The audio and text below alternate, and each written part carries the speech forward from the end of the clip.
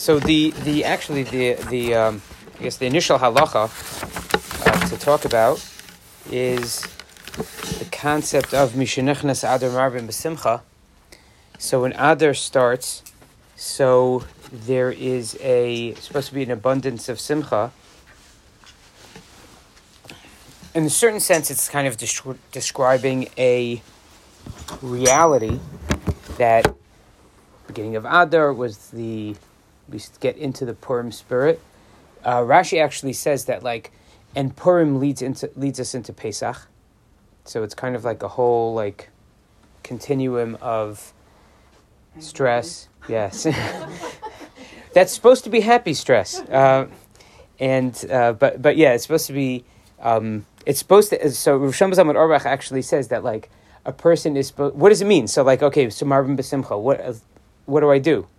There are those that say that, okay, so maybe you do things to make you physically do things that make you happy. Try to make yourself happy with the actual doing of things. But that's interesting. Isn't that interesting?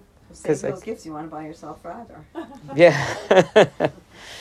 Exactly. Okay. Elevate them on. Right.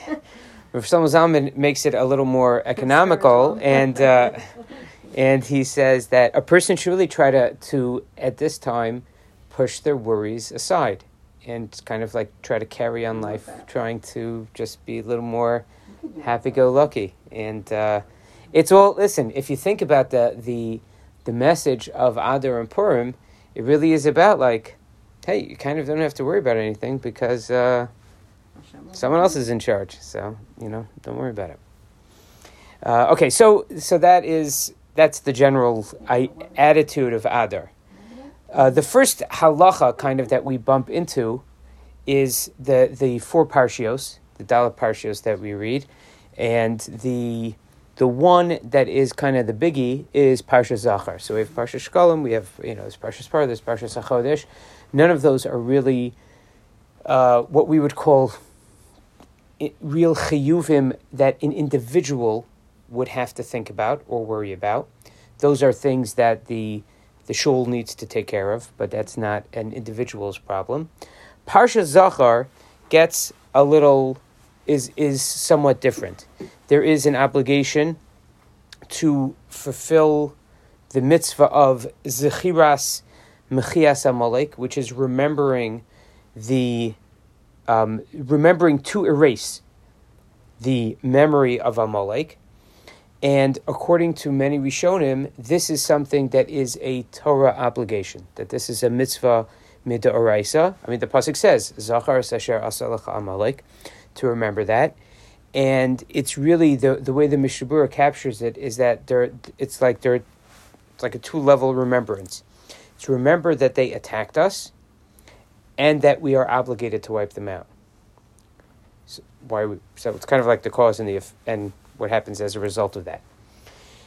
How does this chiyuv, how does this obligation look, and how that applies to women is a matter of tremendous discussion in the Rishonim and in modern-day poskim. We have an understanding, according to many, that the way this mitzvah was codified, in other words, if the mitzvah is just to remember about Amalek, well, you just all did, so there you go, right? Mm-hmm. So the idea was that there's a codification of this.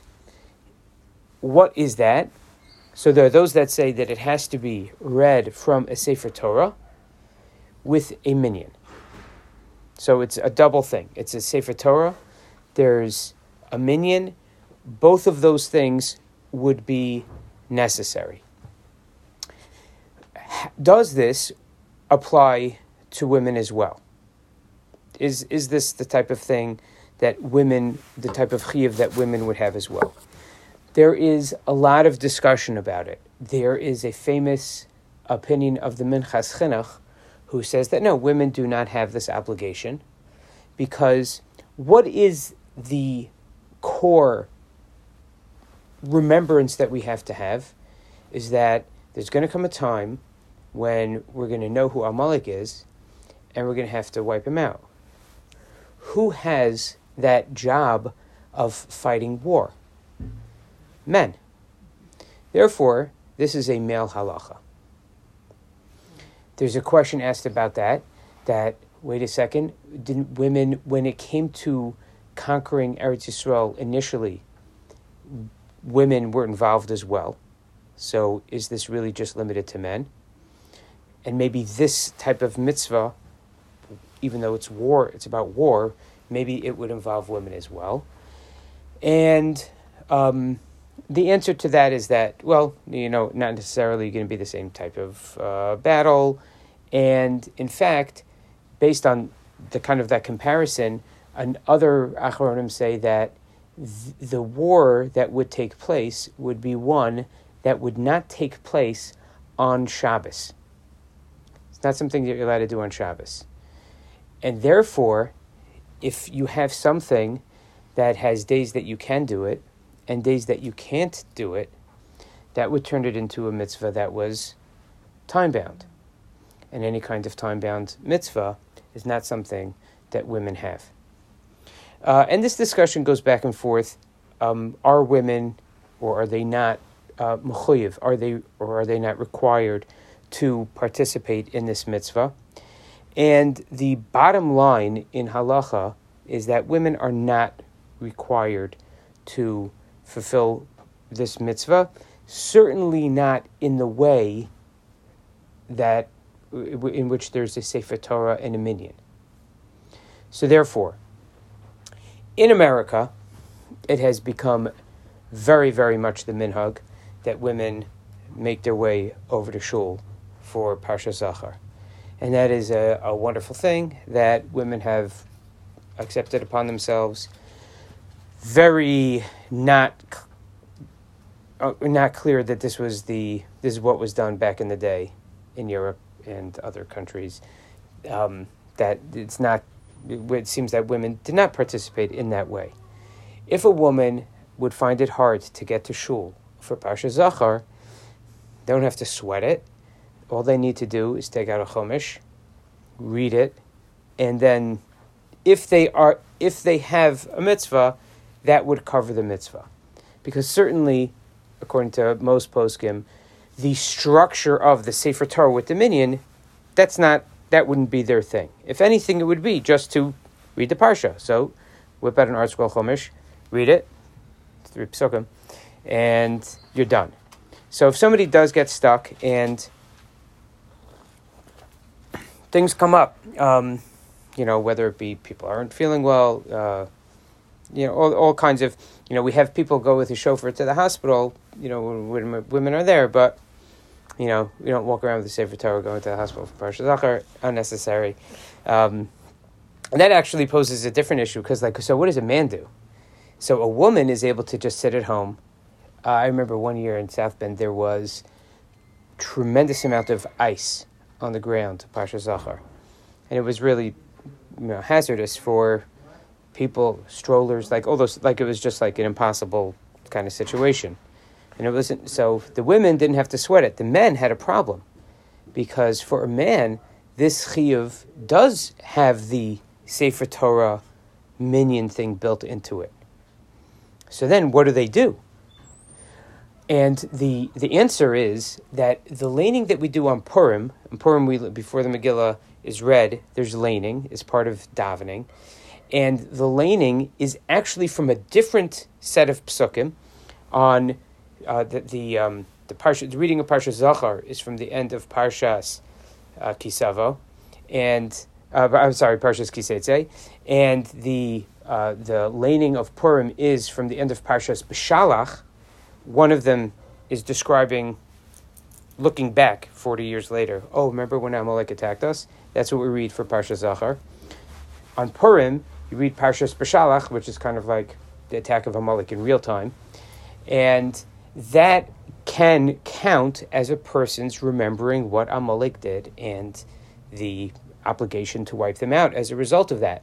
So therefore, what a man would do, is, if he missed it, would be to show up on Purim, make sure you get there in time for laning, go to the Balkori, go to the laner, and say, hey, this isn't just like a regular weekday laning. Like, I need to accomplish this mitzvah. Can you have me in mind? And that's it. And then he will accomplish it in that way. So, yeah. Is this chiyuv an annual chiyuv, or a chiyuv that has to be close in proximity to Purim? Like, could you have him in mind for Parshas B'Shalach, when Parshas B'Shalach, was, So, to say, I'm having in mind, in case for whatever reason I can't be there for leaning on Purim, I can be Yosei my chiyuv now. So it is an annual chiyuv, and the takana was, like the way they established it was, like the structure of it was to make it around Purim. Right. Now, obviously, the year before Purim, they didn't do it around Purim. Right. Right? It's like, Rashi's father didn't learn Chumash with Rashi, except when he learned with his son. But the idea of, like, when there wasn't a Purim, they still had this mitzvah. So it was annual. There's an interesting question of, what if there's a leap year? So is it that you have to do this every 12 months? Because if there's a leap year, then you're not doing it every 12 months. You're actually doing this as 13th month. And therefore, some people, when it comes to Parshas Kiseitze, they will have in mind, because it's the last 3 psukim, that will count as, that way they'll, get another one in within the 12 months, and therefore they'll have it within 12. Doesn't count for the B'Shalach 2 weeks ago. Yeah, that's what I was asking. So the B'Shalach, I guess technically it could count if somebody had it in mind. Yeah. Right. Kiseitze would cover the next year. Right. That was the next year, right. We all had little babies and stuff. Remember we asked about the Rav because it was very hard to get the show. Oh, for Zachar. Yeah. Yes. No, but I'm thinking if you had somebody that was an elderly person, and you knew they would probably have difficulty getting on Purim, or to be able to hear Amalek, could they say it? A guy? Yeah. No, or could the person have that person in mind? Like, my father's no longer, but my father is ill, he's not able to, I know he's not going to get here for this, can you have him in mind right now? He has to hear it. So the person... it has to be physically there. Yeah. I got it. Yeah, you got to be there. So if somebody can't get there... I get it. Right? Then if they can read a Chumash for a guy, it doesn't hurt. That would certainly accomplish some form of the mitzvah for them. It only works if you miss it, is what you're saying.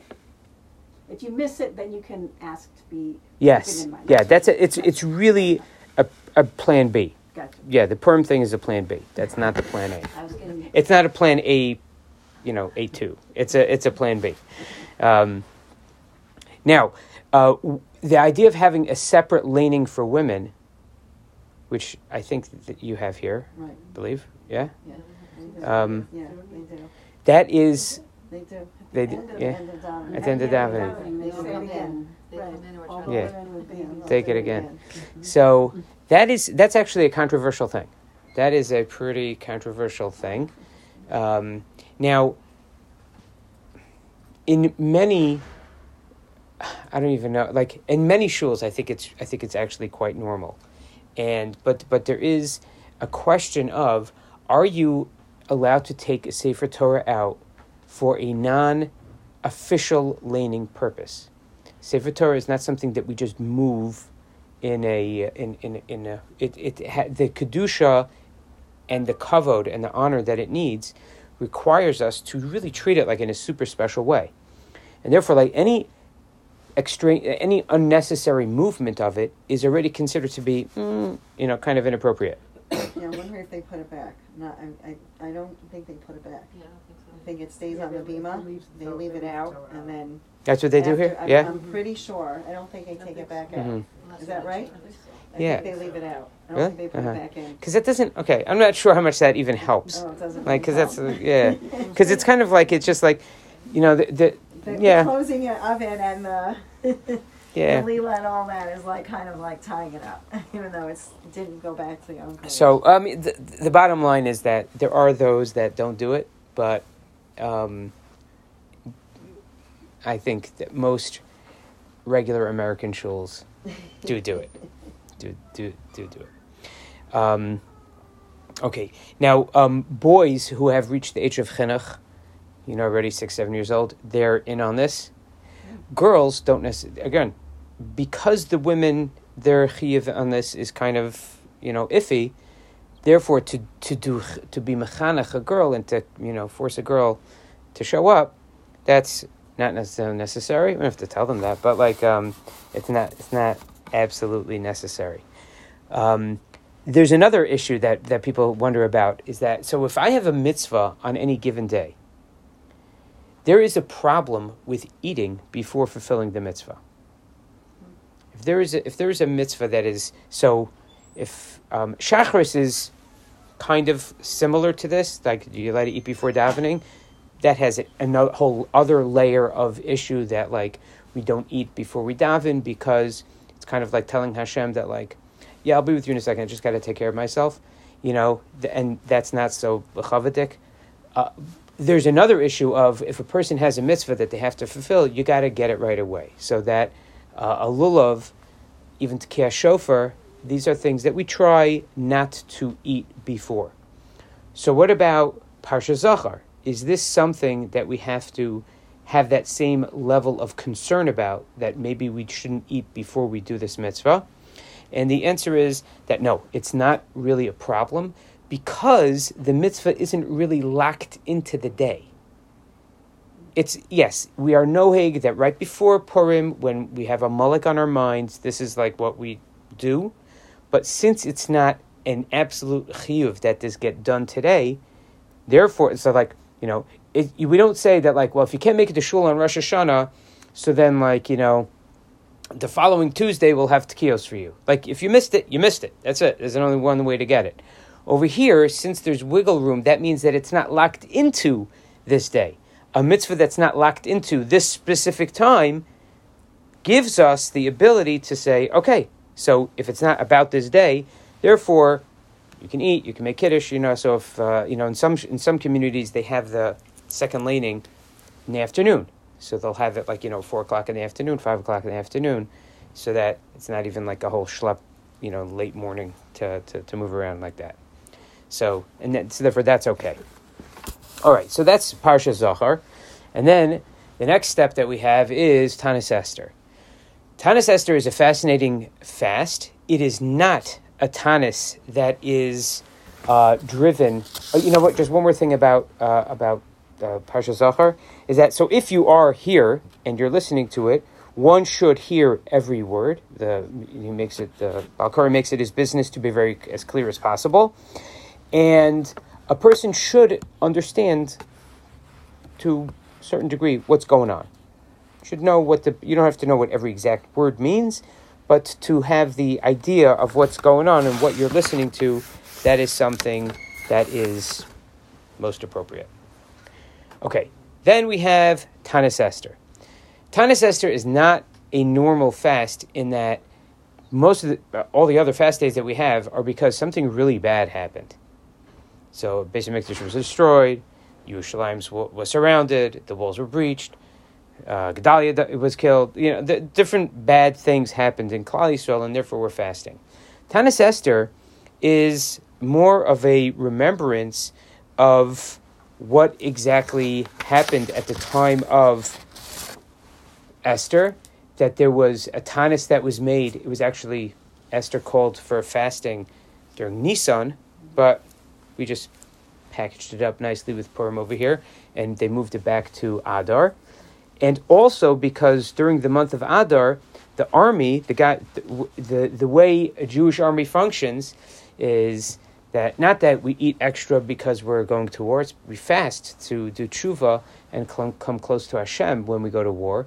And therefore they were fasting, so therefore it's to remember that. So these are all, in a sense, positive things. These were things that really triggered the whole tshuva movement that took place in Klal Yisrael, that led to the ultimate redemption that we had at that time. So therefore, there is a chumrah that a nice amount of people keep, that during a tanis not to take a hot shower. It's not the biggest deal to abstain from taking a hot shower, but people won't take a hot shower. People won't listen to music on a regular tanis. Tanis Esther, no problem. None of these things are a problem. You can listen to music. It's not a sad day. It's not a heavy day in that way. It's more a day of preparing ourselves. It's doing tshuva, coming close to Hashem, in that way, getting ourselves, geared up for Purim. Somebody who doesn't feel well, also, it's one of the lighter tanesim. So if somebody's not feeling well, they have some kind of medical issue going on, be in touch with the rabbi, because there is a lot of wiggle room when it comes to fasting. There is a minhag that I'm not sure how many women are familiar with, of giving a machtis hashekel. So, and that is that, and the reason I just say I don't know how familiar women are, because it's not usually something that's announced. It just kind of happens over here in shul on Tanis Esther. That's when it's done. So the background is that in the times of the Beis Hamikdash, there was a collection that was taken up for all the communal offerings. We read Parsha Shkalim to remember the idea that there was a call for Shkalim, and everybody had to donate, everybody had to give a half shekel coin.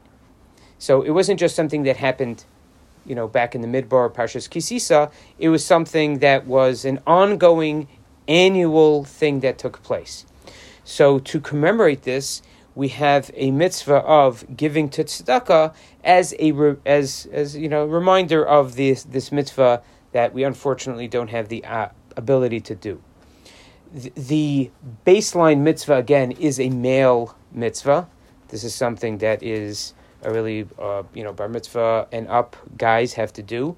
And there are different minhagim about whether or not women and children participate. There are many that are noheg to give on behalf of their wives, their children, even if somebody's wife is expecting, so then give for that too. And that is, these are different things, different minhagim. It's not expensive. People just, it's a nice thing to do. The time to do it really is any time in Chodesh Adar, but the minhag is that mincha time on Tanis Esther, right before mincha, is when people do this. It's usually a 3 half, whatever the main currency of your country is. So with half of that, it's a half coin that is used for it. So over here, you'll find that people have half dollars. People don't really. So what really goes on is that everybody kind of walks into shul, remembers like, oh my gosh, okay. So nobody's like walking around with $50 coins in their pockets anyway. Well, you can't even get them. Not so easy to get anymore. No. Used to have a whole bunch on that. Yeah. So shuls usually have a little stash, and so there are they'll even take tape and put around 3, and then you write a check or you give it a certain whatever amount of money that you want, and then you lift it up and you acquire it, and then you put it down, and then you lift it up and acquire it. However many times you got to do that, rinse and repeat until you're done, and then you're giving money. So you would have to give $1.50, and then you could pick them up. They become yours, and then drop them in again. And depending on how much you want to give, you give that. And that is something that is not supposed to be miser money. It's a separate, kind of like a separate tzedakah. If somebody gives a lot of money towards it, they can give everything above $1.50 towards, from their miser. But it itself is $1.50 that is not miser funds. That is, that's what we use. Okay, so then, the end of Tanis Esther, we get to the Megillah. So when, in general, Purim is a semi-Yom Tov. Therefore, number one, as far as appropriate attire, the minhag in Klal Yisrael is people dress up, wear costumes. In the event that someone is not wearing a costume, so then it is appropriate to wear nicer clothing. It doesn't have to be Shabbos and Yom Tov clothing, but it should be step up. Rosh Chodesh clothing, right?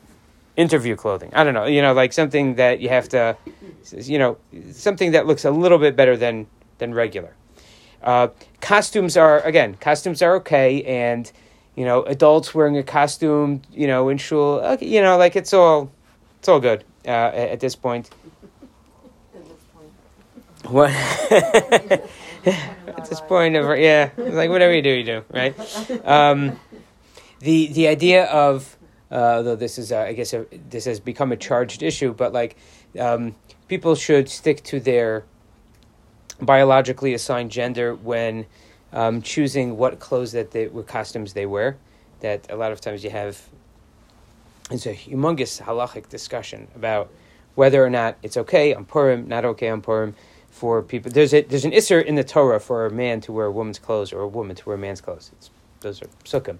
So, but there seem to have been some minhagim on Purim for some kind of leniency with that. Very unclear. People should be careful about that. Not anymore. Well, yeah, now it's like, now you just can't talk about it, right? One should also be careful, it just comes up, like people they grab things from Goodwill or whatever. Like, just, you got to make sure things don't have shotness. A lot of times, just something to keep in mind. And again, it's technically, for davening, it's technically better to just be dressed nicely, but if somebody's wearing costume, okay. Purim is a day for tshuva, for tefillah. These are very much like the sense of the day is really all about those things, even though we're busy with lots of other things, but somebody should, carve out a few seconds for that if you can. And also when it comes to malacha, what we do, the minhag is to not do any kind of real time-consuming malacha on Purim. So it would not be appropriate for one to mow the lawn, not that there's anything to do with that, paint your house, those kinds of intense malachos are not appropriate for Purim. What one can do are things that have to do with the mitzvos. So therefore, anything having to do with cooking, delivering shalach manos, giving matanas lavyonim, setting up your seuda, all of those things, totally fine. Those are all mitzvah related. Anything that does not take a lot of effort to perform, also okay. So if somebody wanted to throw a load of laundry in, because back in the day, that was actually something that's laundry was considered to be off limits because it was scrubbing and, wringing out and hanging up and all that stuff. But now it's just, chuck it in, push a button, not a big deal. And that would be okay. So, if somebody wants to write something down, all those things, those are not things that we really have to sweat. Going to work is something that one should try to avoid on Purim. I feel like in my lifetime this has majorly shifted in a good way.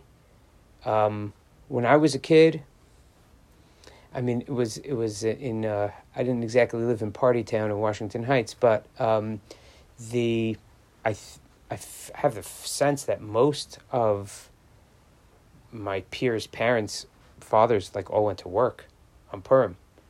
And then they came back for the Suda. Everybody kind of came home for the Suda. And then I remember a certain point when my father stopped going to work. And then it could be that people got more comfortable being overtly Jewish at work. I'm not sure. I don't know what exactly caused that shift. But but if one can avoid going to work, then one should. If there's a real pressing need, financial loss, that kind of thing, then they can. And the Shulchan Aruch writes that if somebody does do malacha on Purim, when it's inappropriate to do so, then they will not see a siman bracha from that work. So it really is oddly tied to, very similar to Tisha B'Av. Mm-hmm. They both kind of have that same way that it's said about them. So very interesting, in the Gemara. So first of all, that's kind of a similarity between them. And then in the Gemara also, when it describes Mishenichnas Adar Marbim B'Simcha, it says, and Mishenichnas Av Mima'atim B'Simcha, that when Av comes, we start reducing our Simcha. So there is this like connection between the two things that are sort of polar opposites. Also, because of Purim being what it is a day that one is not allowed to fast. So one is not, I don't know why somebody would choose to fast, but if somebody's into that thing, not on Purim, eat something. And if there is Rahman al-Litzlan, some kind of levaya, there are no eulogies allowed. It's a day where that kind of, it has a more festive edge to it. Okay, then we have the mitzvah of Megillah. So there is an obligation for Kriyas Megillah, for reading the Megillah, and for the rest of us listening to the Megillah, but our listening is like we're reading it. So we have that obligation twice on Purim, once at night and once again during the day. And everybody has to either read it or hear the Megillah. It's interesting, let's say somebody can only go to shul once. Let's say they only have, for whatever reason, they can't be out both at night and during the day. There's one of the readings that they're going to make, and one of them they're going to miss. The daytime reading is the one that takes precedence. That is the greater chiyuv, so to say. Now, at what time can it be read? It can be read from, the nighttime one is from tseis, it's from nightfall, all the way until dawn. So these things come up. People for good reasons end up in the hospital. And if you can get it before dawn, if you can find somebody who can read it to you, go for it. And in the morning, nighttime also, there is a concept also we have of zrizim magdim and mitzvahs, that we try to do mitzvahs with alacrity. We try to do it as soon as soon as it becomes available for us. So at night, it's better not to wait until midnight to hear the Megillah. Try to get it when you can. Now, of course, there are going to be, there's a regular laning, there's a later laning. That kind of, the hour difference is, don't worry about that. That's not a big deal. So before hearing the Megillah, like with any other mitzvah, we're not supposed to eat. So I described before how before a mitzvah is taking place, one is not supposed to eat. And this kind of it sometimes could be a big deal for the nighttime Megillah laning. Because the reason that we don't, wouldn't it be much better if we came to shul, we daven Ma'ariv, we get a quick kiddush, everybody wants to be in a good mood anyway, let's eat something, okay, and then we'll settle in and listen to the Megillah. Listening to the Megillah, empty stomach, empty head, not so, it's not the best atmosphere and feeling for concentration. So the reason behind this is that when it's time to do a mitzvah, we try to hit it as soon as possible without any possibility of getting derailed from our intended accomplishment of the mitzvah. And the fear is that once we start eating something, drinking something, you make a kiddush, who knows, people stick around, people leave, and then people get dragged out into they get derailed and they start doing other things. So the bottom line is that if a person is really not feeling so good, if they feel like they're not going to be able to, we'll see that one of the main things that we want to accomplish during the Megillah is actually to be cognizant of what's going on and to sort of be following word for word as much as possible, certainly following the pattern of the story, making sure we're hearing the whole thing. If you feel like you are just too spaced out to be able to do that, and that your dehydration or lack of whatever is just going to kill that ability to be able to fulfill this mitzvah properly, then by all means, break your fast. Drink something, eat a little quick something. That even this halacha of that we don't eat in that time period, it's really a 30-minute time period before a mitzvah, it's really about having something significant. So don't start a meal because then you'll be dragged after your meal. So in a situation like after Tanis Esther, so to eat a couple of crackers, a few cookies, any amount of fruits and vegetables or drinks, because those are not considered meal foods, that's fine. And I'm not saying it's an encouraged thing, but I am saying that if a person finds themselves really like they don't know that they're going to properly accomplish the whole Megillah thing, better to get the Megillah properly than to say that, like, well, I messed up the Megillah, but that pre-Megillah not eating, that I made sure to do. Like, what for? So that you could not be yotze the Megillah? Like, yeah. Dafka for the women who have to go here a second laning, shouldn't even be more makel on that? Yeah. No. So with one, now, first of all, like every year, I'm not even sure this year, when does the clock change? Before or after? Yeah. That has become, before? That has become a thing. Like, because it used to always be later, and then Megillah was earlier. It was a shorter day. And then, it's, I'm not sure when the clock changes exactly this year. But I think... it changes after. After. It changes March 11th, and Purim is March 7th. Okay. This year we got it in. We got it. Okay. So we got an hour. But certainly women who are hearing the Megillah later in the evening, for sure, not just could, but should break their fast before the Megillah laning.